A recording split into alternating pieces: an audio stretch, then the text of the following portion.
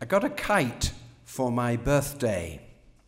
And during the summer, there was not enough wind to make it worthwhile. But then in November, the wind got up, and we went to Bodega Head, where there are no trees with which to entangle a kite. And I flew the kite, and there was a good onshore breeze, and the kite went rocketing up into the sky towards the heavens, taking my heart with it. What exhilaration, what excitement. So the song that concludes Mary Poppins speaks to me. A song of joy, a song of redemption, a song of resurrection. The Banks family, whom you will remember, was going downhill rapidly. George Banks was a workaholic and then lost his job, and he had neglected his family. But his losing of his job was a blessing in disguise, for now he had time to fix the family kite, which was broken, and go out on the heath and fly the kite with his family as he sang, "Oh, oh, oh, let's go fly a kite up to the highest height." I would sing this, but I don't have much voice this morning. Let's go fly a kite and send it soaring through the atmosphere, up where the air is clear. Oh, let's go fly a kite. So the message for this morning and for this coming year is, oh, oh, oh, let's go fly a kite. When I was a kid, it was after World War II, and there were a number of war stories that came out in pan paperbacks, and I lapped them up and read them, and one of them was about a fighter pilot who was called Douglas Bader, whom none of you have heard about, but you ought to have heard about because he was a great guy. He was credited with 22 aerial victories during the Battle of Britain. He was shot down in 1941. He spent the rest of the war as a prisoner in the concentration camp in Colditz Castle. That's another story. And all of this after he had had both legs amputated in a flying accident in 1931. The reason I tell you all of this is because he has a biography, and the title of the biography is significant. By Paul Brickhill, it's called Reach for the Sky. So the message for the coming year is, go fly a kite, go reach for the sky. A number of people have ascended into the heavens. Do you remember Yuri Gagarin went up and he looked around from his space capsule and says, I don't see God anywhere here. Trouble was, he didn't have any imagination. Some have reached for the sky, like Elijah, who ascended in a whirlwind into heaven in a fiery, fiery chariot. And Jesus himself ascended into the sky, and a cloud took him out of the sight of his disciples.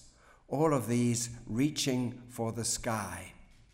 And remember that back in the olden days, before our time, people believed that there was a flat earth, and that the earth was covered with a great dome or canopy or what's called in the Bible a firmament.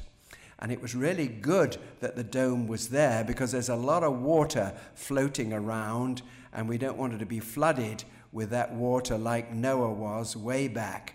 And so we are protected by the dome, and instead we get soft, refreshing rain. And up above the dome is where you will find God. God seated upon a throne, surrounded by the 4 living creatures and the 24 angels, and the streets are paved with gold, and the gates are made of pearls. And from his vantage point, up above all things, God sees all that goes on in our lives, in the lives of the world. And from his vantage point, he sees if you've been naughty or nice. or in the words of the Bible, whether you have been righteous or whether you have been wicked. And at different times, there have been connections between the world up there, heaven above us, and the world down here. Remember that Jacob saw a vision of angels going up and down. I've always thought that it was a pretty long ladder reaching up to the heavens that the angels were going up and down on. And St. John the Divine, who wrote the book of Revelation, begins by telling us that he went up into heaven and a door opened, and he went up and saw all that was up there. In the Gospels, we read about Jesus. When he prayed, he didn't look down and shut his eyes like so many of us do, but he looked up to the heavens. When he broke the 5 barley loaves and shared them with the multitude, he looked up to heaven when he prayed. And when he raised Lazarus from the dead, he prayed and he looked up to the heavens.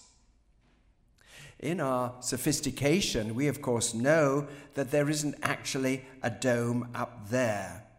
But with our imagination, we can imagine that it is a metaphor rather than a reality. And it stands, the heavens stand for the presence of God up above us. And if we would find God, we need to look up and seek the things that are above, where Christ is, seated at the right hand of God. So we should not have our eyes downcast, preoccupied by what goes on around us, often not very palatable, but we should look up towards where God is and where Jesus is seated at the right hand of God, and particularly during the Christmas season, for there is much about looking up in the Christmas stories. When the angel Gabriel came to Mary and announced that she would be the mother of Jesus, he said to her, "You will conceive in your womb and bear a son, and name him Jesus. He will be great, called the Son of the Most High, the Son of the One who is up above in the heavens." And so also, when we sing our Christmas carol, one of the best ones, Once in Royal David's City, which, alas, is not very common in the United States, but was sung all the time in Britain, written by Mrs. Alexander, the great hymn writer. The Christmas carol, which is, I think, really good theology, Once in Royal David's City. And the verse begins, "He came down to earth from heaven, who is God and Lord of all." When the shepherds were out in the fields, if they had had their eyes downcast, they would have missed the great show when all of the angels came and sang glory to God in the highest.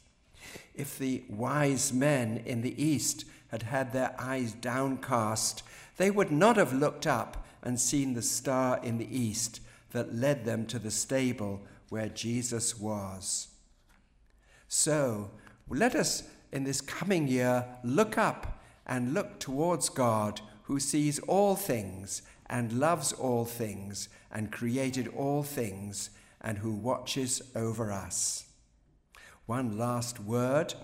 Let us not forget the one who flies through the air over the rooftops upon Christmas Eve in a sleigh drawn by Rudolph and other reindeers too, in order to bring presents to the little children. And as he finishes his work, he is up, up and away, and his parting word to all as he drove out of sight was, "Happy Christmas to all, and to all a good night. And I say to you, Happy New Year." Amen to that. Amen.